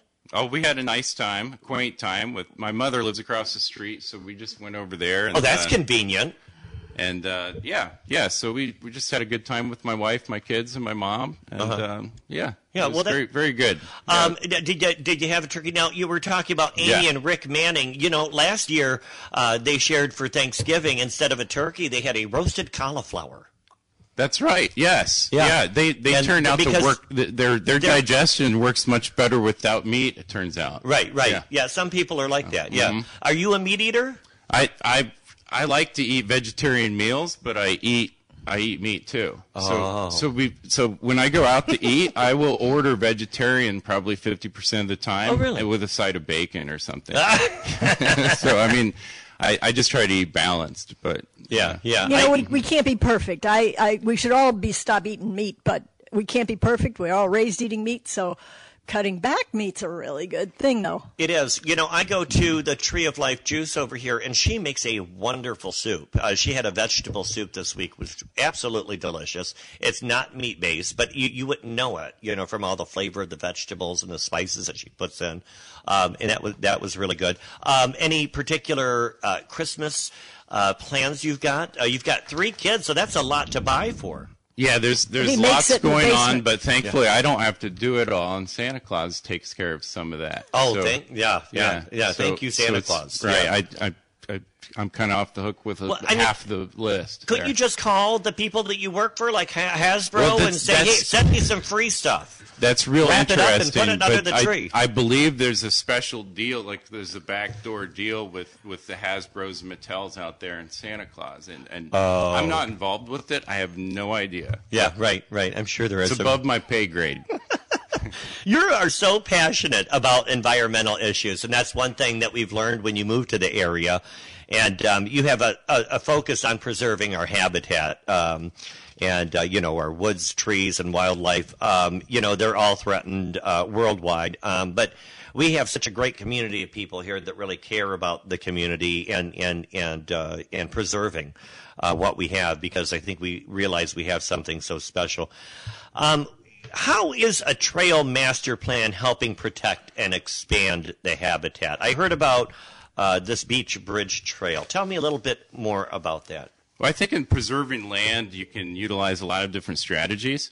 So we, in my group, Betsy and I and other members of our group, eventually, after meeting many times a year, we brainstormed and came up with a beach to bridge trail vision, which is one strategy for preserving land.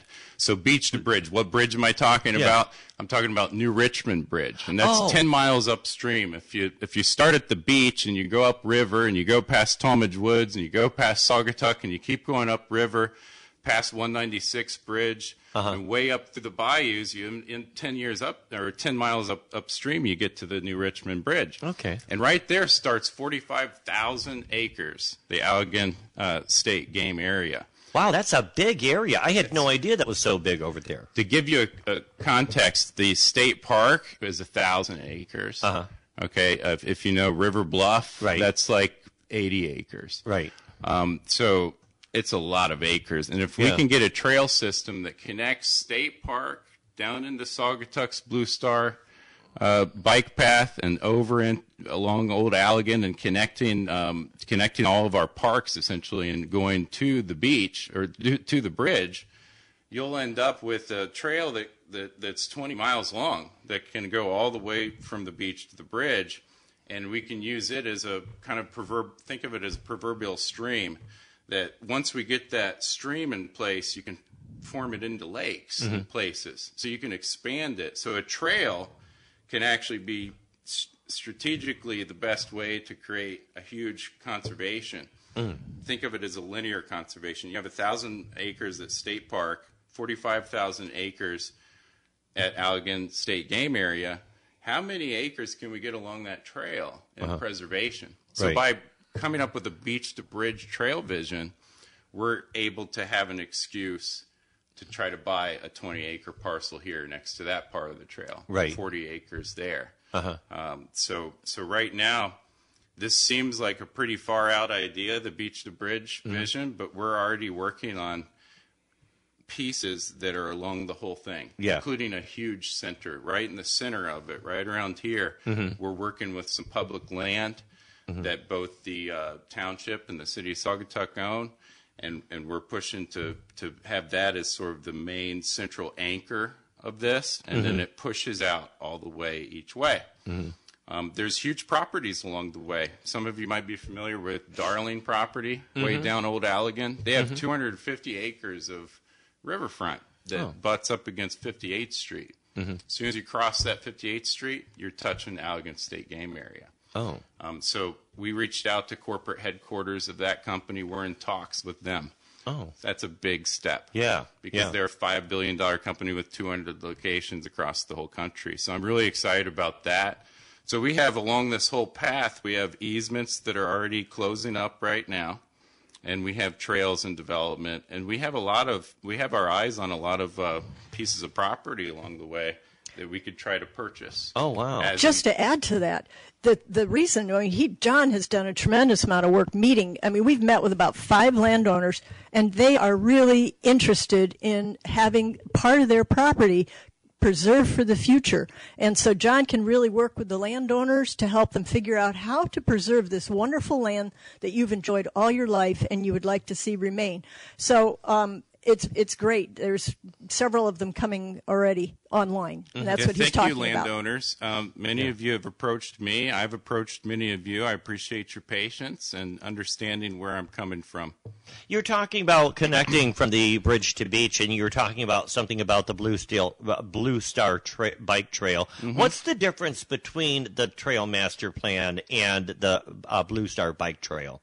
Essentially, the Tri-Community Trail Master Plan, our main goal is to do conservation and preservation to get parcels into public hands or conservation hands. Okay. So the Blue Star bike path doesn't look to create a park along its path. I would look to work with Blue Star, and I've talked with the organizers and people that run that group about trying to develop parks along their path too. Okay. So that's where we can actually relate and work together. So preservation, conservation, that's the main difference. And I'm not focused on bike paths, I'm focused on footpaths. But some of the stuff that we're working on is actually evolving into a bike path that can save lives, because we're making connections between A and B that haven't been made before. Other connections are more dangerous for a bike path. So it's been kind of interesting, because here I just want to save trees and create these trails, so we have a strategy. So now we're talking some serious money, and if anybody wants to help us fundraise, if they have experience raising money in this town, like we could use 10 people at $10,000, so come talk to John, talk to me, and we'll put together some packages. We've got a lot of visions and a lot of possibilities.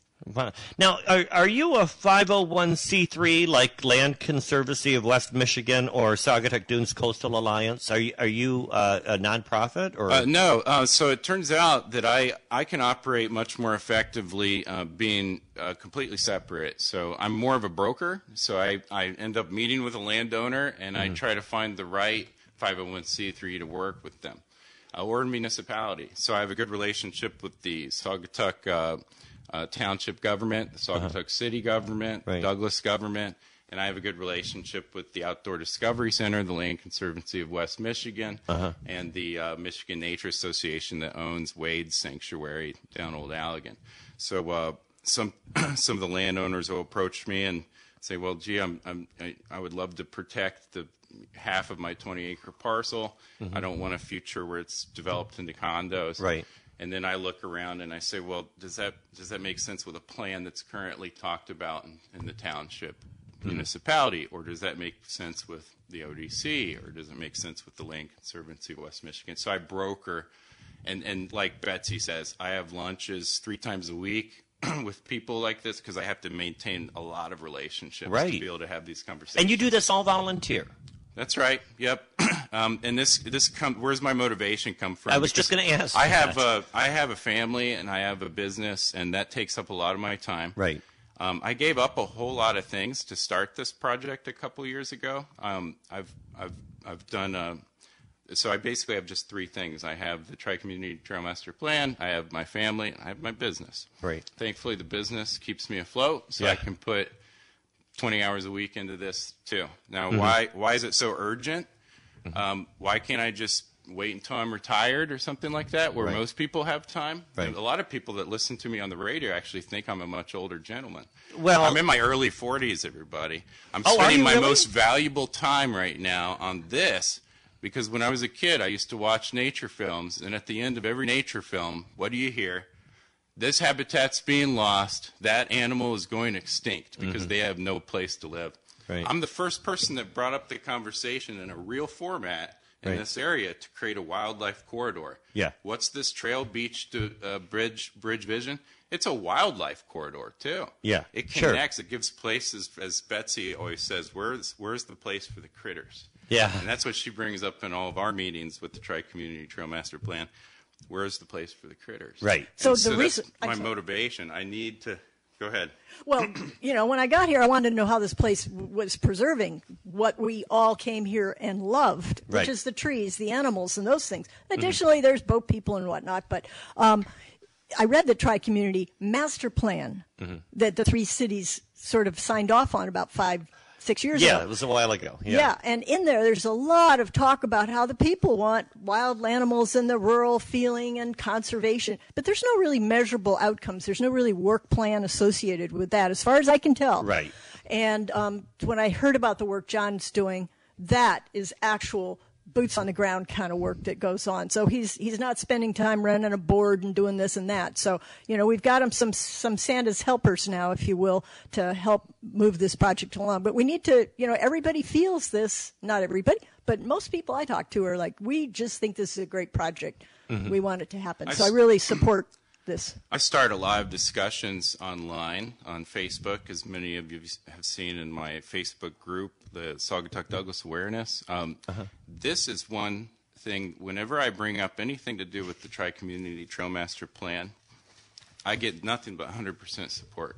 Right. Now, there's debate on Facebook. There's people that have these opinions and those opinions, and they like to, have Keyboard warriors. heated keyboard warriorship. Yeah. I don't get it with this, and that to me is the clue that everybody supports this Sure. idea. We just need to figure out how to do it. Now, we've done a lot of work for vision, okay? It will translate next year very quickly to financial. Right. Okay? I already know how to spend $150,000 on some new important parcels. I already know how to spend another $150,000 on top of that. What we really need, and this is a big goal, is the same kind of money that we spent to protect the property north of Opal Beach. Correct. $20 million. Right. Okay, 10.6 was DNR grants because they worked with the municipality. We need $20 million to get another 1,000 acres in the next 5 years. Right. And why the urgency? Because development's happening. I'm not going to be mad at you developers. I'm going to try to create a balance with you. Sure. Because the development happens with no plan. Look around at the Right. city out the window. It's been planned. There's a park here. There's Yeah. a park that we know where things are supposed to be. Everything in township, which is our biggest resource that people come here for, it's not being planned. It's just, hey, there's 50 acres. Let's tear it down and put storage facilities. I have no problem with storage facilities, but let's have some order to it.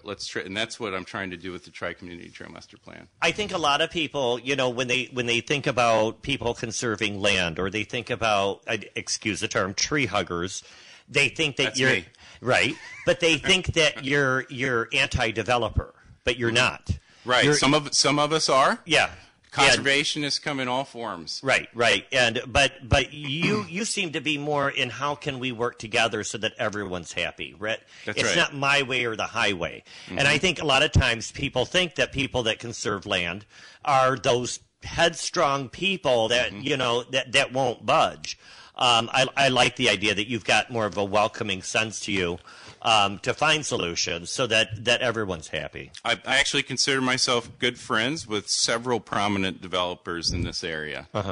And I'm proud of that relationship. They're helping me. One of the most prominent developers is helping build some of these trails. That's great. They want to give back to the community. I That's have a great. little inject here. There's the Chamber of Commerce and the business associations, and they are grouped together and they have a voice in how things work. And I'm thinking we should get all the different organizations that are concerned with how the place looks for the environment, for the animals, for the trees, for the lighting, dark sky lighting, and get them together in a strategic group. And I'm hoping somebody will step up and say, hey, let's do that so that we can have a voice at the table that's larger than our little group here, because we know the people are out there. We know there's all these different groups and such talent. Sure. Now, Russ was on here. You were going to ask him about the lighting ordinance. I gave him a brochure. You were going to drill him, and he ran out of here before you could.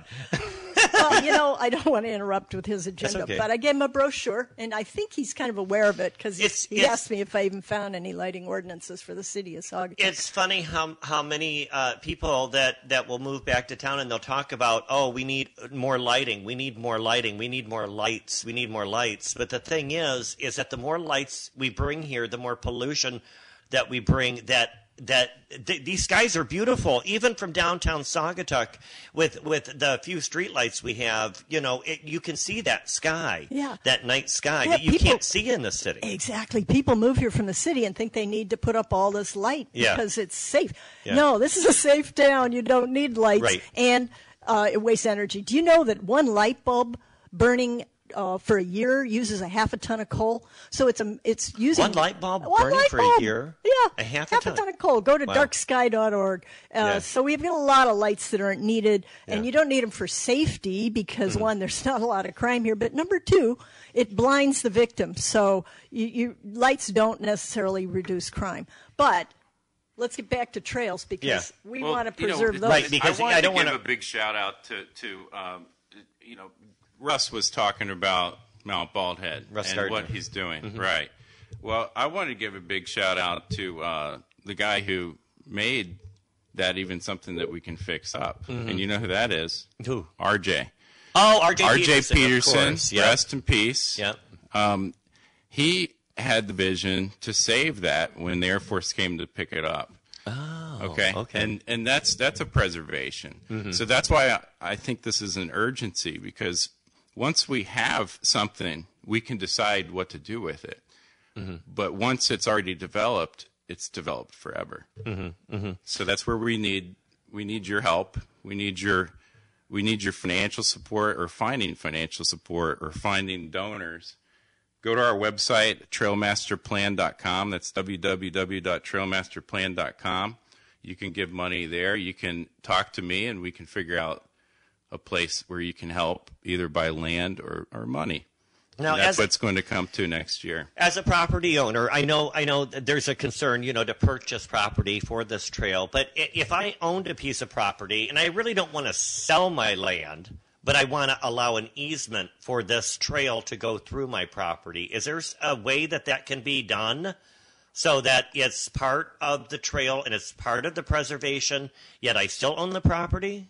Yes, that's right. Yeah, in fact, there's a smorgasbord of ways I don't want to you give can up do this. You know what I mean? For right. some people I work with a lot of landowners that say have 30 acres that they've hunted for a generation or two.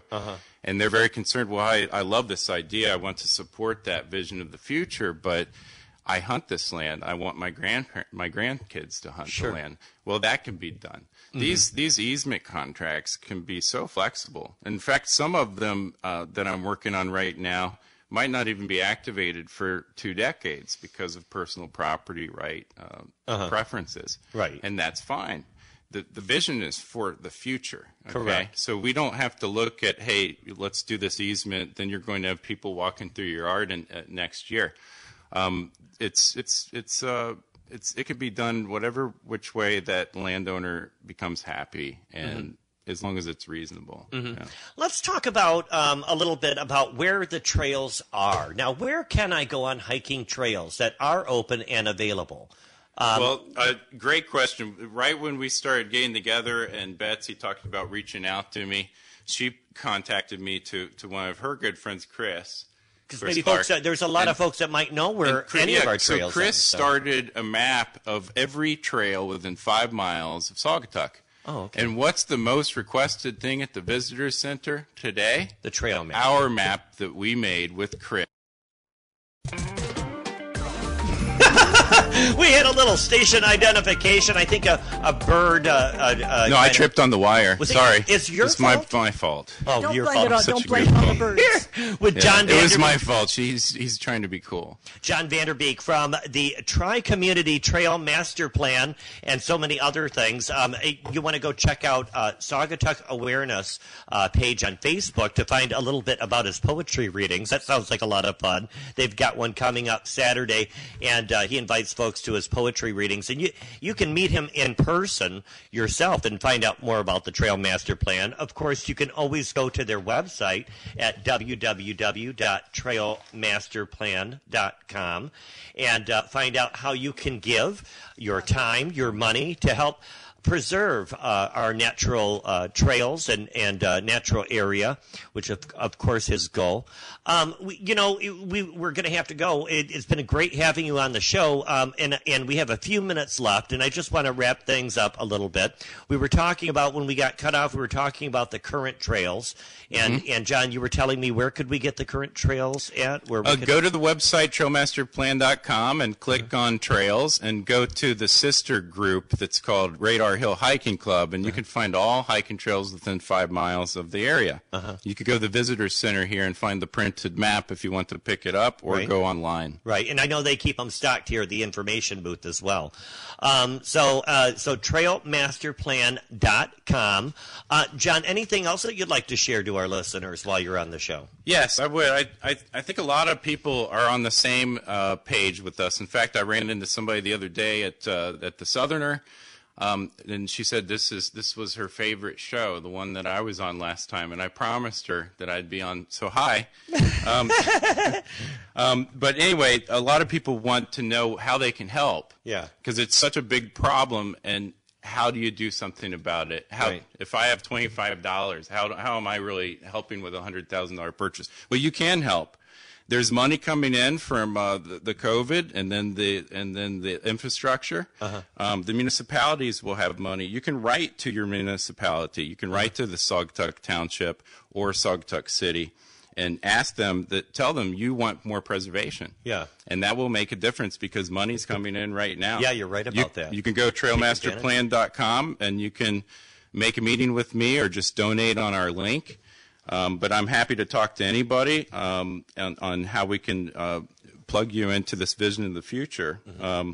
You can go Google nomination form, DNR nomination form. Almost anybody can go online and actually nominate a property. If you've got a parcel nearby and you think it's worth something ecologically, nominate it. Sure. Google nomination form on the DNR website, and you can do that. So that's just a couple ways you can help. Betsy, can you think of a couple more ways?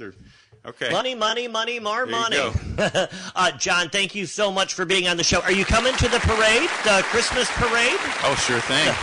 The Hootville, you're going to have a hoot with the Hootville Christmas parade. Don't forget, folks, that's this Saturday. We'll line up at 12:30 at Wicks Park, and the parade starts at 1 p.m. We'll parade around town, also featuring, I didn't mention, the high school marching band will be there. They do a terrific job every year. Kimberly and I will be ironing out and washing their Dr. Seuss hats and getting them ready, and we're looking forward to that. Thanks again, John, for coming on the show. We'll see you this weekend at the parade, and we'll see you. Yep, thank you. And thank you, Betsy, for being my wonderful co-host. My pleasure. It's been great having you on. And we'll see you next week here on Saugatuck on Sunday, where we do it live here in Studio B, high above Land Sharks in beautiful downtown Saugatuck. And we want you to have a great week. Happy Fun Day Sunday. And we're signing off saying, have a great day. This is Gregory Muncie. I really enjoy this too much, don't I? We'll see you next week, folks. Have a great time. Actually, we'll see you at the parade. So you got to be down at the parade. You'll see us all in our goofy glory this Saturday here in beautiful downtown Saugatuck. Have a great day, everybody.